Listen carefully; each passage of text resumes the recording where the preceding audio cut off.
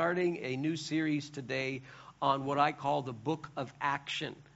This is a play on words for the Book of Acts in the Bible's New Testament.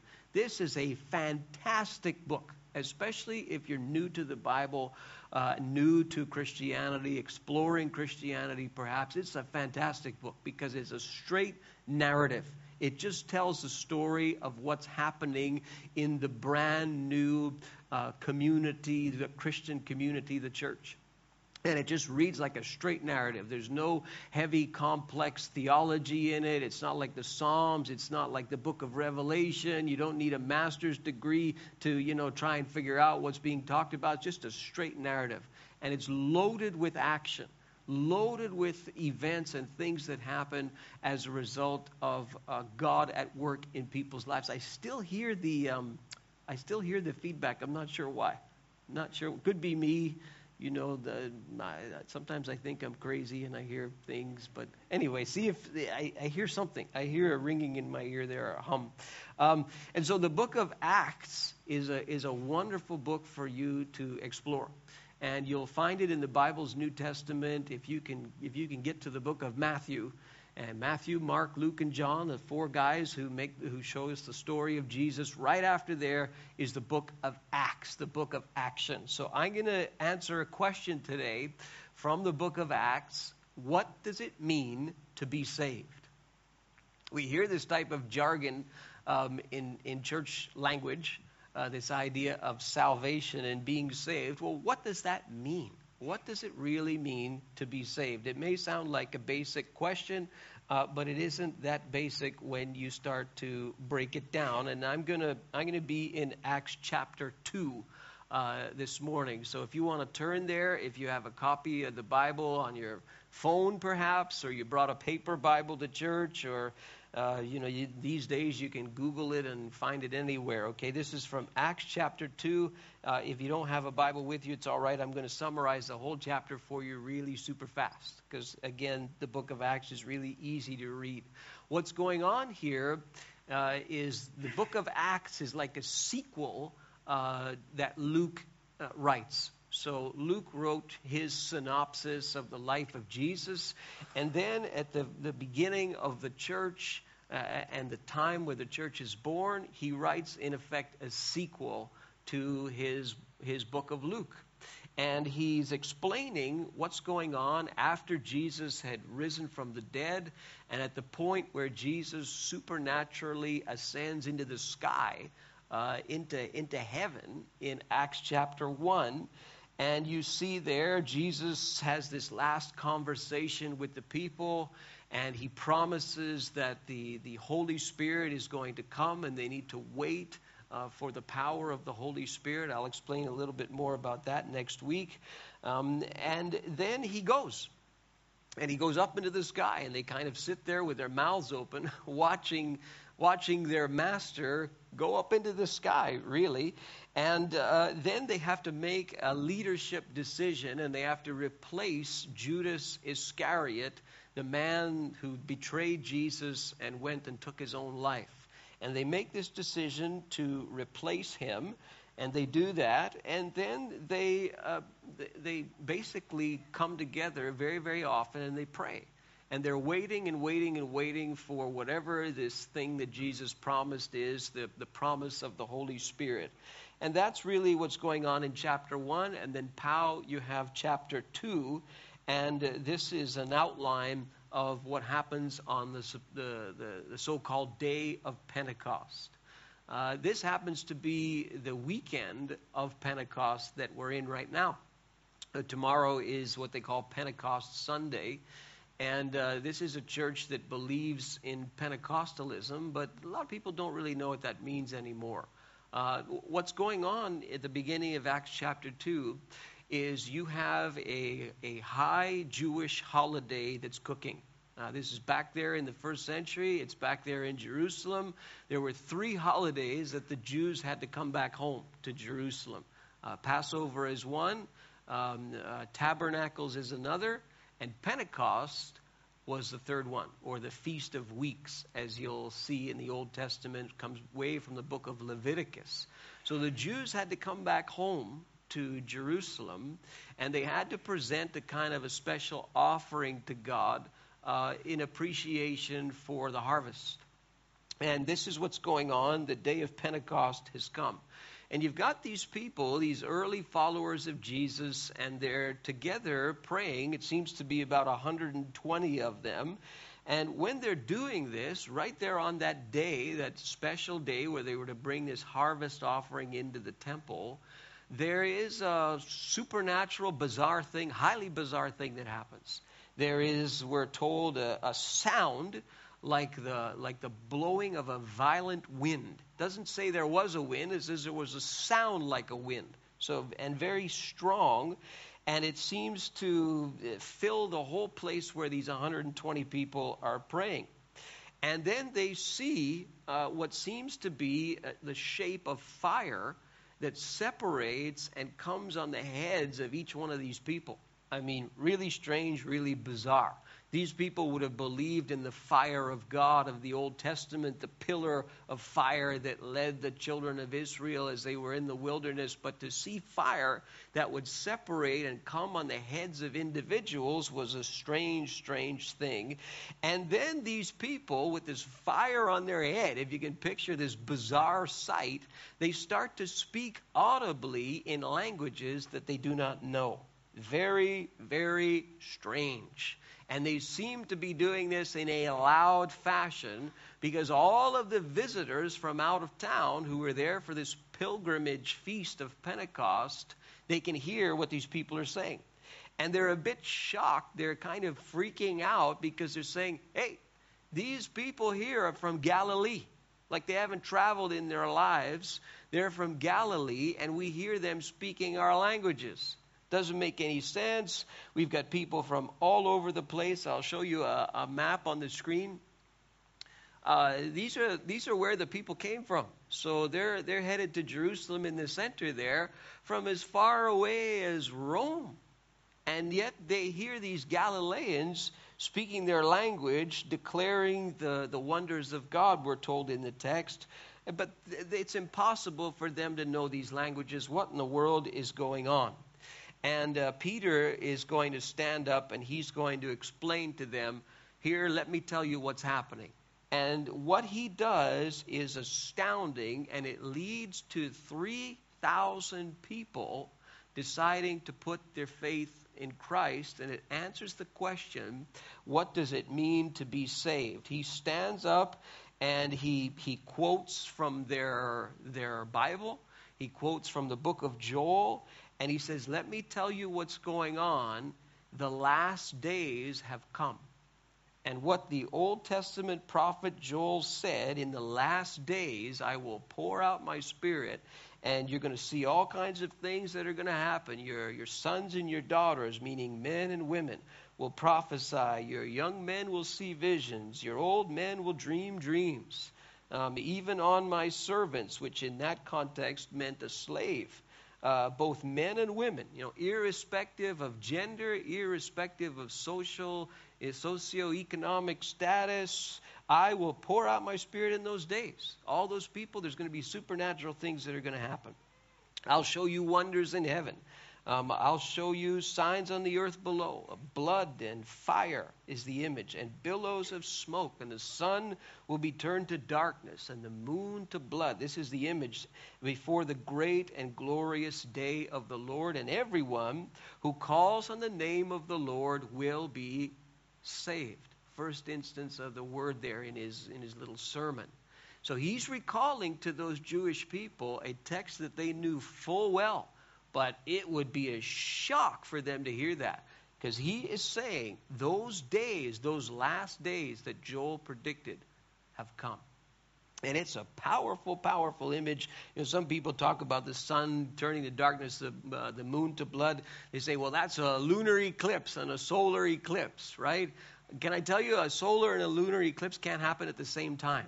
Okay, this is a supernatural image. He's trying to use words to describe it, but he's saying what Joel had predicted is coming. This would have got their attention. And then he starts to talk to them about who Jesus is, and that Jesus is the Messiah, the Christ, that these Jewish people are waiting for. And then he quotes again from their Old Testament, from the Psalms and Psalm 16, and he tries to build an argument that that psalm is talking about Jesus and that Jesus would be raised from the dead. And then he goes to another psalm and he demonstrates this again. And the reaction of the people is very, very strong, very, very emotional. And they say, what should we do now? It says that they were cut to the heart. And they said, what must we do now? And Peter says, repent and be baptized, every one of you, in the name of Jesus Christ for the forgiveness of your sins. And we see in the book of Acts, the early church is born really on that day. And it continues in the chapter and ends with, and the Lord added to their number daily those who were being saved. What does it mean then to be saved? Well, number one, we can be religious but not be saved, to use the Bible's language. These people who had come to Jerusalem for this feast were religious people. So they're Jewish people and they're God-fearing Greeks who had come. And the Greeks, the Gentiles, they would come to faith in Yahweh, in Jehovah, and they would be called God-fearing people. So you've got religious people. I mean, they're going a long way to head to Jerusalem for this feast. They're very, very religious, but apparently they're not saved, to use the Bible's language. There's something missing in their lives. Can I tell you, we see the same thing happening today. Even now, I believe now is Ramadan. Yes?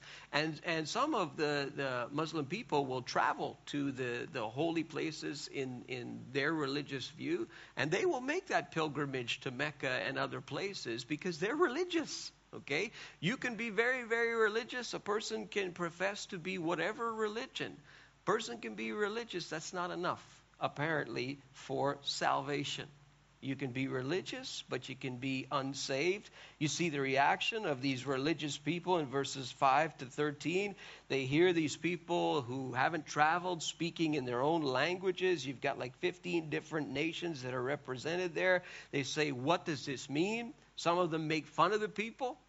And they say, they're drunk. They've had too much wine. Peter gets up and he says, well, it's only 9 a.m. Like they'd have to be really, really alcoholic type people to have that much alcohol. By the way, those of you who wonder whether or not the alcohol in the Bible is grape juice or not, look at the text, okay? So anyway, that's a side, a joke. You're so quiet. Okay, you're learning about Pentecost here. So anyway, the reaction of these people, they're clueless as to what's going on. You can be religious but not be saved. And the problem with religion is it only takes you so far.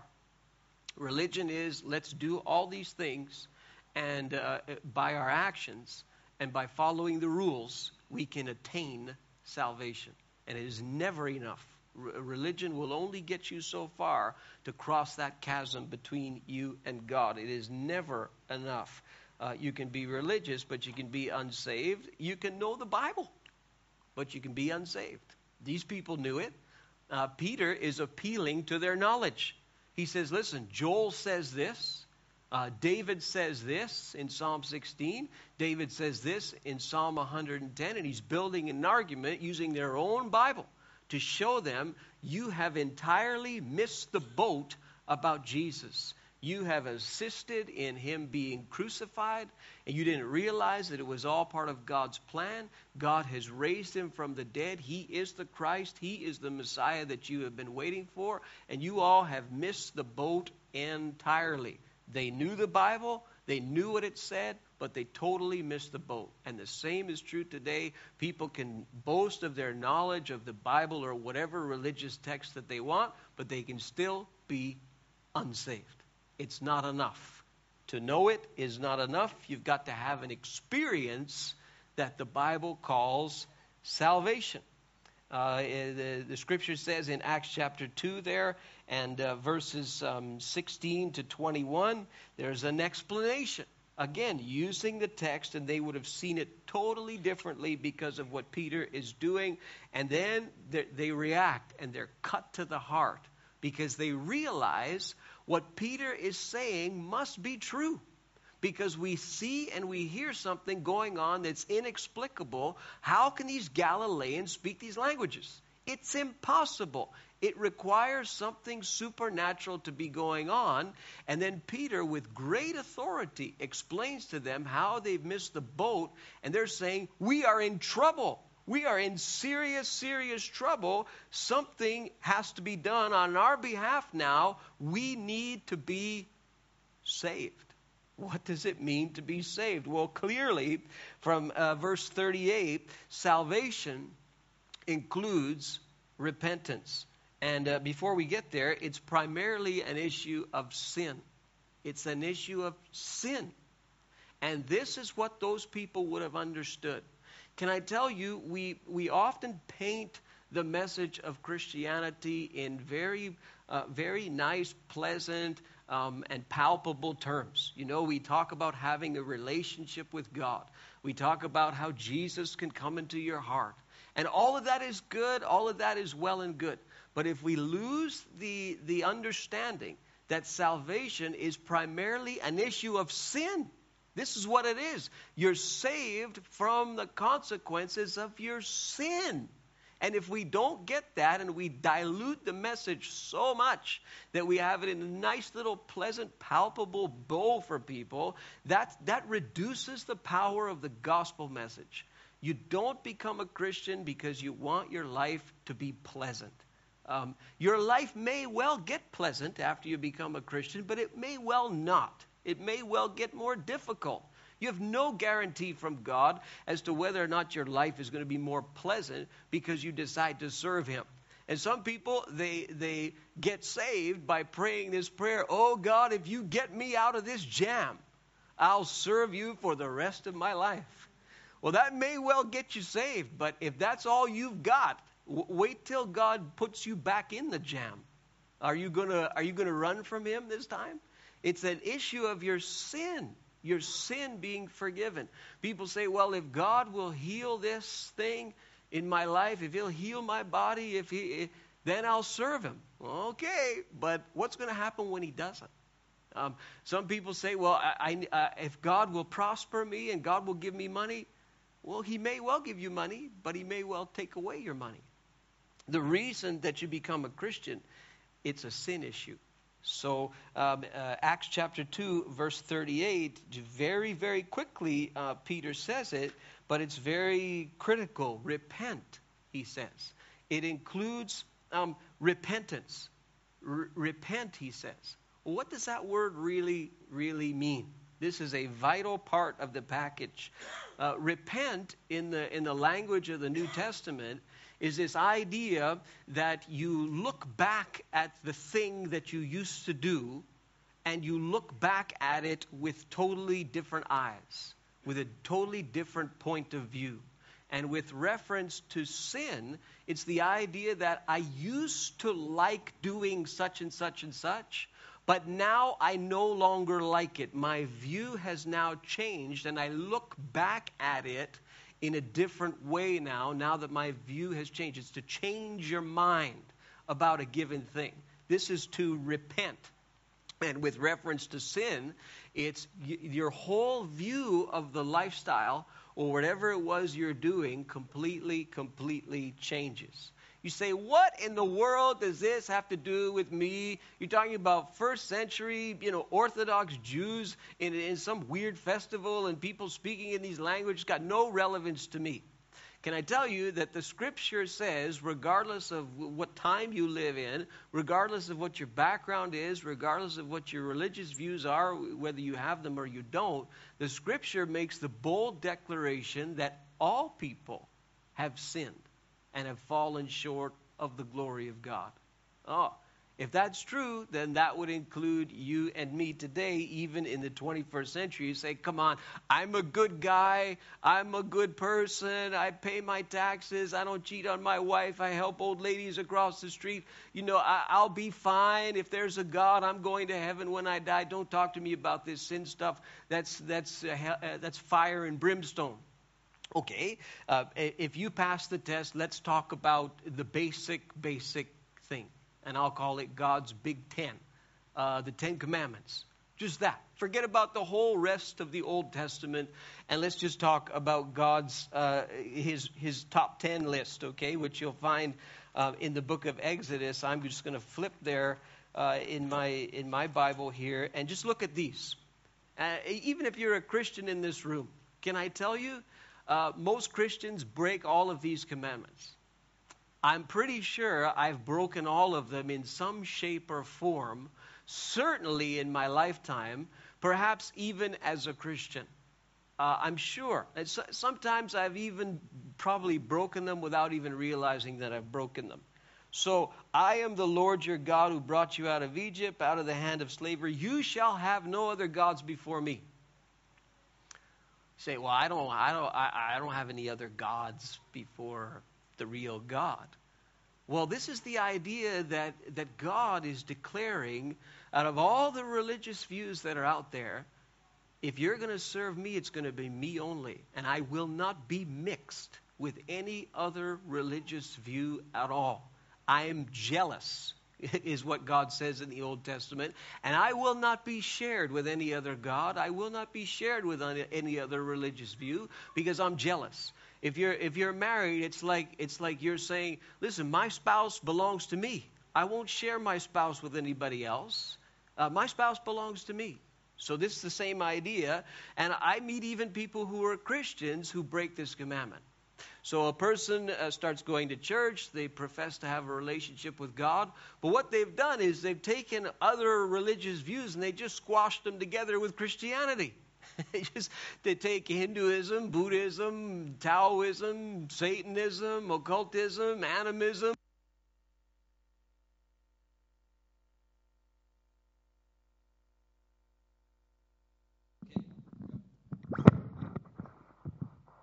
Okay, I'm going to unpop it here. Can you hear me? Okay, so every other ism gets squashed. And I've seen this time and time again where people in their discipleship and in their understanding of the things of God, there's nothing there. And so they just squash it all together. And they say, well, I'm doing fine. Well, no, what you've done is you've squashed in some other religious view with that of the God of the Bible. And he will not tolerate that. You will have no other gods before me. How about this one? You shall not make for yourself any idol. In the form of anything in heaven above or under the earth. You'll not create me in your image. You will not cast me in your image is what he's saying. And we talked about this last week. The idea that God created man, but now man turns around and he creates God. It's the idea of saying, well, God, you've revealed yourself in a certain way, but I ignore that and I create you in my image. You're going to be the way that I want you to be, not the way that you are. And God he will have none of that. And this is, in a sense, what idolatry is. It's casting God in your image with your ideas. Doesn't only mean that you're bowing down to some kind of statue. The offense is that you have disparaged the revelation and the nature of God. This is why idolatry is offensive. And even in this culture, things like greed, things like materialism, these things are an idol. When you do an inventory of your life, where do you spend your time, your talent, your treasure? That's your God. Is it the God of the Bible or is it a different one? And this is a searching and a penetrating question. I remember before I was a Christian, the God that I had to do with sport. In my particular case, it was baseball. So I lived, breathed, ate baseball. 20 hours a day, I mean, that was everything. And if you'd ask me, who is your God? I would say to you with seriousness, I worship the God of baseball. Whoever and whatever he is. If he makes me hit, I will serve him for the rest of my life. Well, whatever is getting your time, your talent, your treasure, that is your God.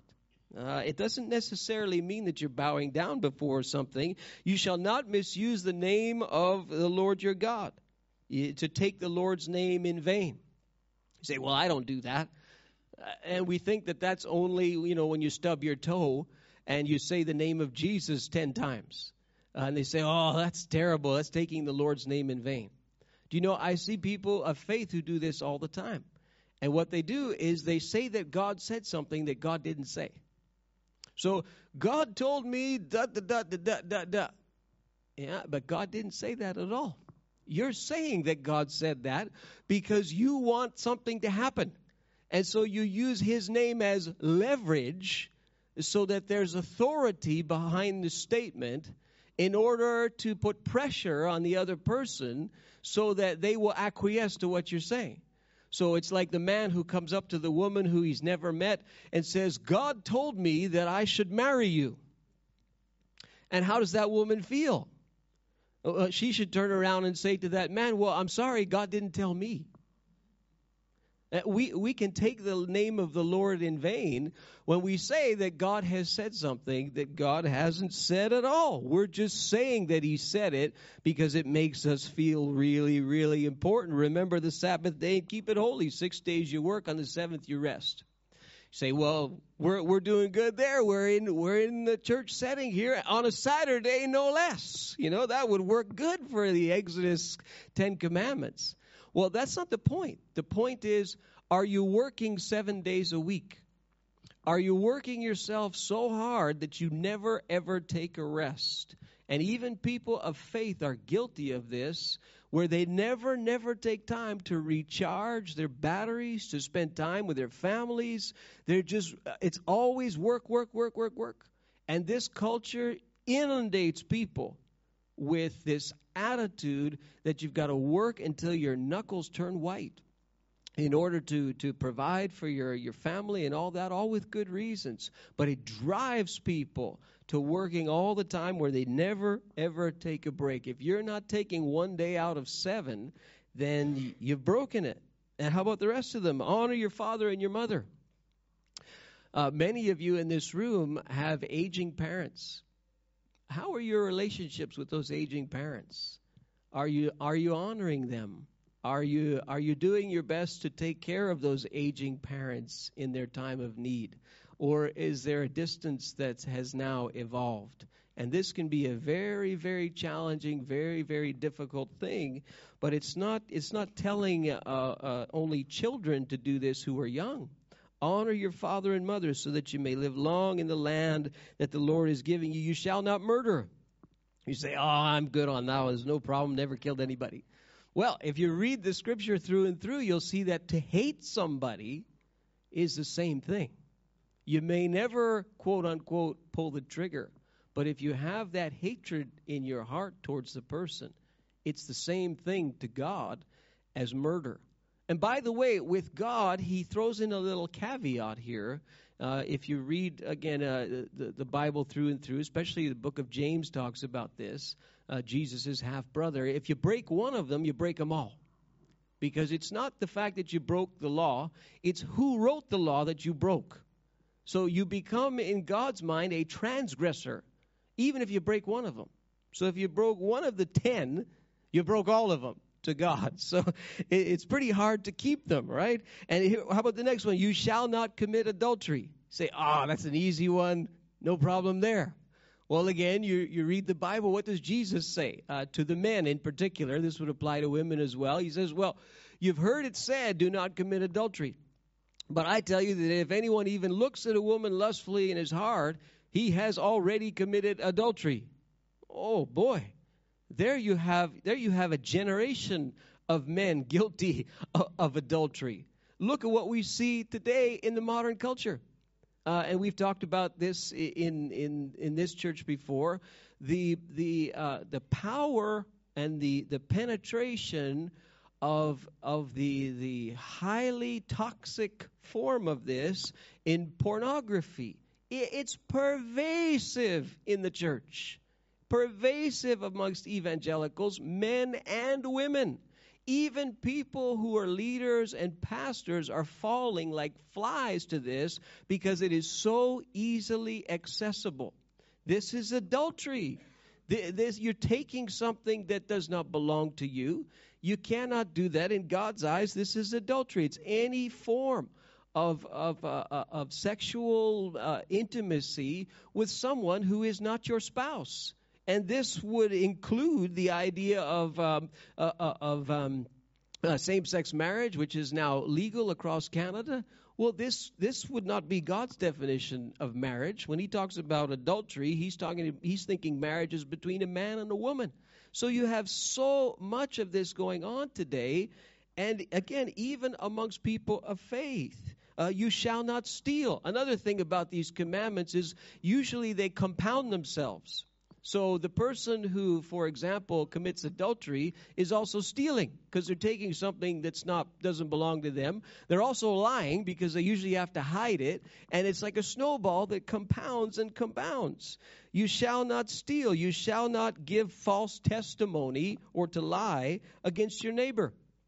So in that context, you're not going to make something up and say something that's false or to bear false witness, to lie about your neighbor.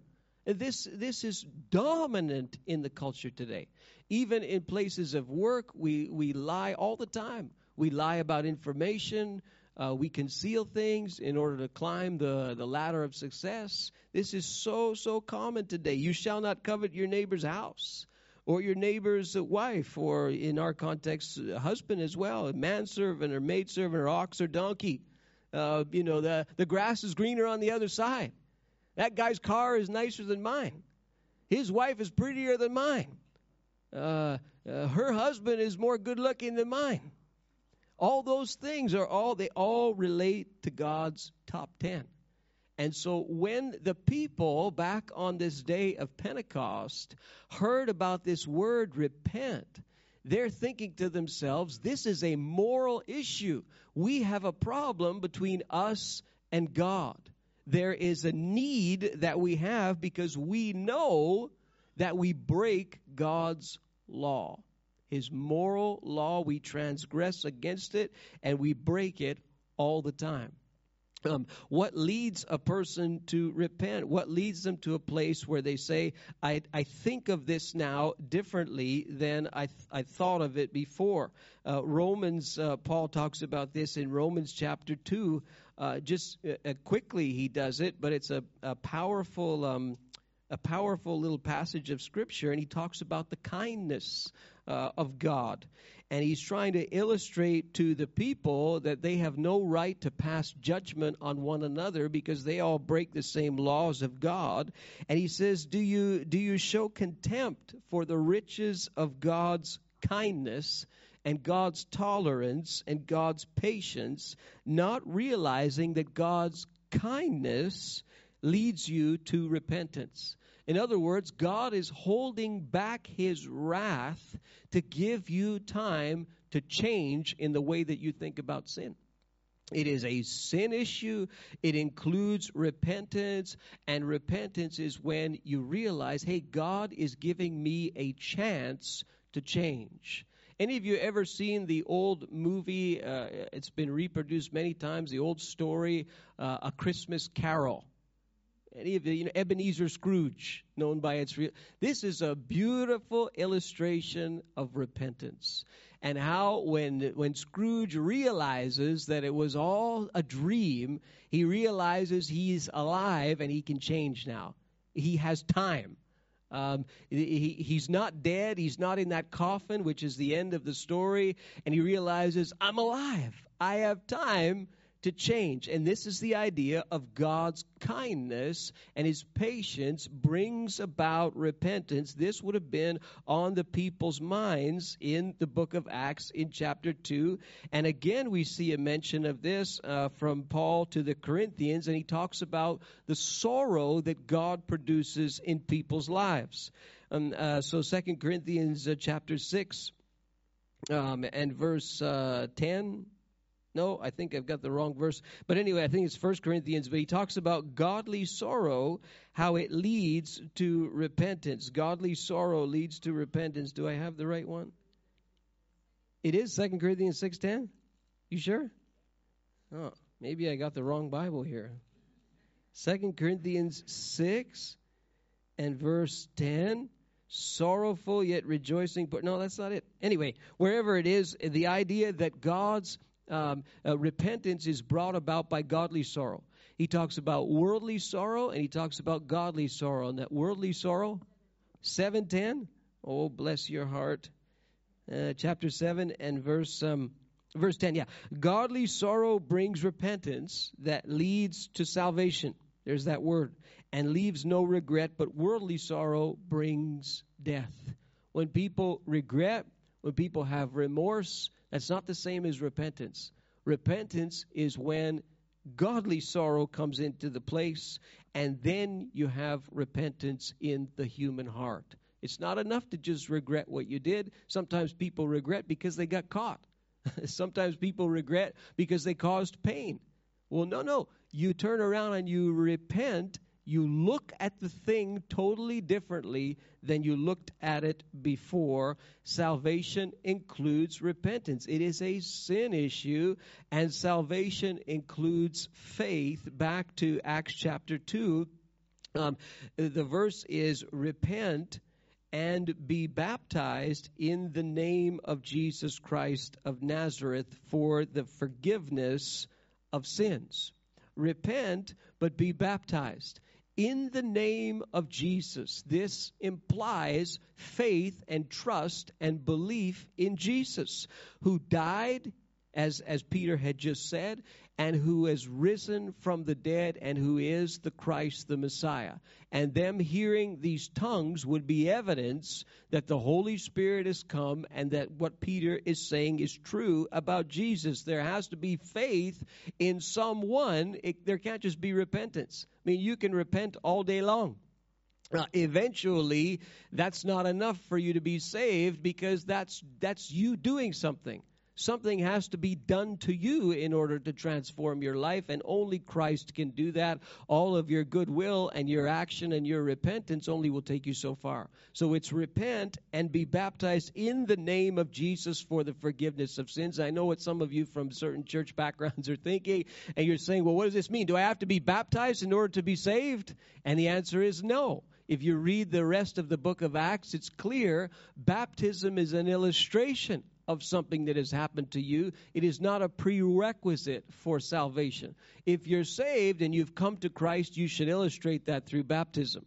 And we can have baptismal services in this church. We just go to another place where there's water. I can't bring water in here, but I can find water. It's pretty easy to find.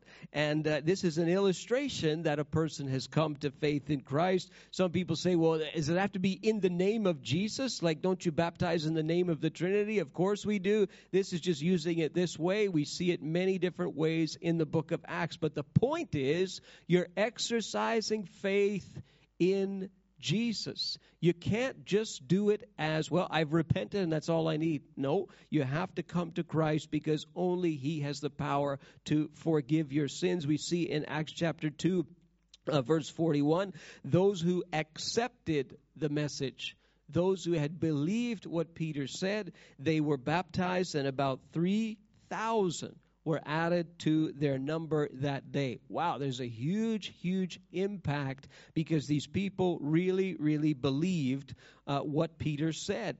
And we'll close with another example just from the book of Acts. Again, it's a beautiful, beautiful story. Again, to finalize and to answer the question, what does it mean to be saved? There's a story of Paul and his companions in the city of Philippi. We just finished a series on Philippians. And there they run into a young woman who apparently is possessed by a demon, by an unclean spirit. I told you the book of Acts is very interesting to read. And this young woman has some kind of apparently supernatural ability where she's able to make money for the people who own her. And it gets very, very annoying to Paul and his companions because she's always distracting from their message and what they're trying to teach the people. And finally, Paul effectively does an exorcism out in public and casts the demon out of this girl in front of everybody's eyes. And she no longer has her ability, whatever ability it was. And so the people get very upset and they throw Paul and his companions into jail. And while they're in there, chained up in jail, they're doing what they know how to do. They're preaching the gospel message to the people in prison. They're singing even. They have a very positive attitude. And something very bizarre, very supernatural again happens, and the doors of the prison are broken open. And there's a guard there. We don't know his name. And he begins to panic, because he knows that if prisoners escape on his watch, he will face the death penalty. And he actually is going to take his own life when Paul stops him. And he says, "Stop, we're all here, nobody's escaping." And he's explaining to them that he's not going to push the jailer to a point where he's going to be executed. And the jailer asks this question: "Sirs, what must I do to be saved? You tell me the straight goods. What do I have to do to be saved?" We hear you singing about it in the jail. We hear you talking about this Jesus all over the place. What must I do to be saved? I'm convinced of the power of your God because I've just seen it. And they reply, "Believe in the Lord Jesus, you and your household, and you will be saved." There's that act, that simple act of faith. It's not only repentance, it's faith. And then they spoke the word of the Lord to him and the others in his house. And at that hour of the night, the jailer brings Paul into his house. He washes them, and right away he decides to be baptized in water to illustrate the decision that he made. And the jailer brings them into his house. He cooks for them. He treats them well. And his whole family comes to believe. There's the faith there in God. Very simple. What does it mean to be saved? It is a sin issue.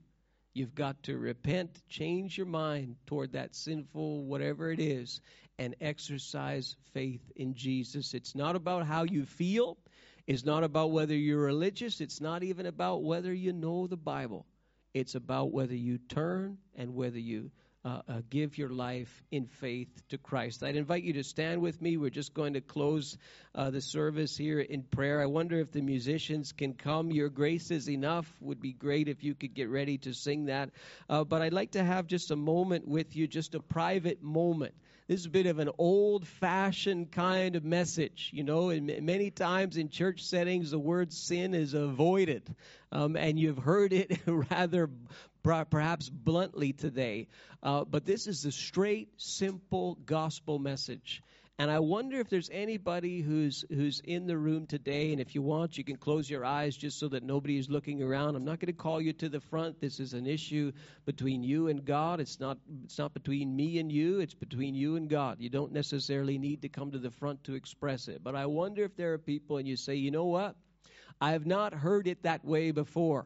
I've not heard it put in those terms before, and that makes real sense to me, and I understand that I have broken the law of God, and that I need forgiveness for my sin, and that I need to exercise faith in Christ.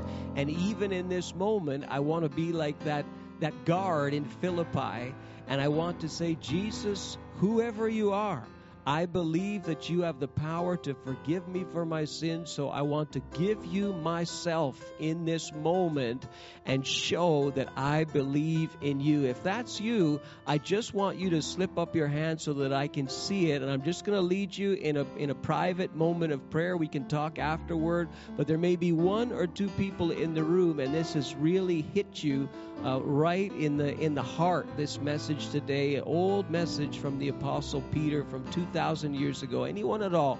I'll just give you a moment.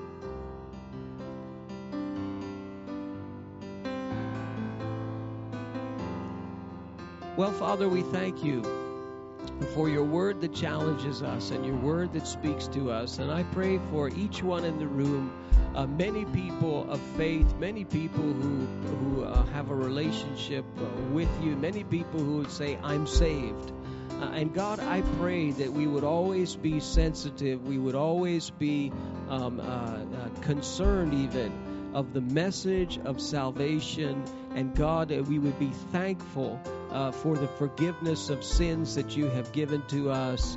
And Lord, that we would be burdened to share that message with people as those who have experienced the grace and the mercy of God. We pray in Jesus' name, amen. Amen.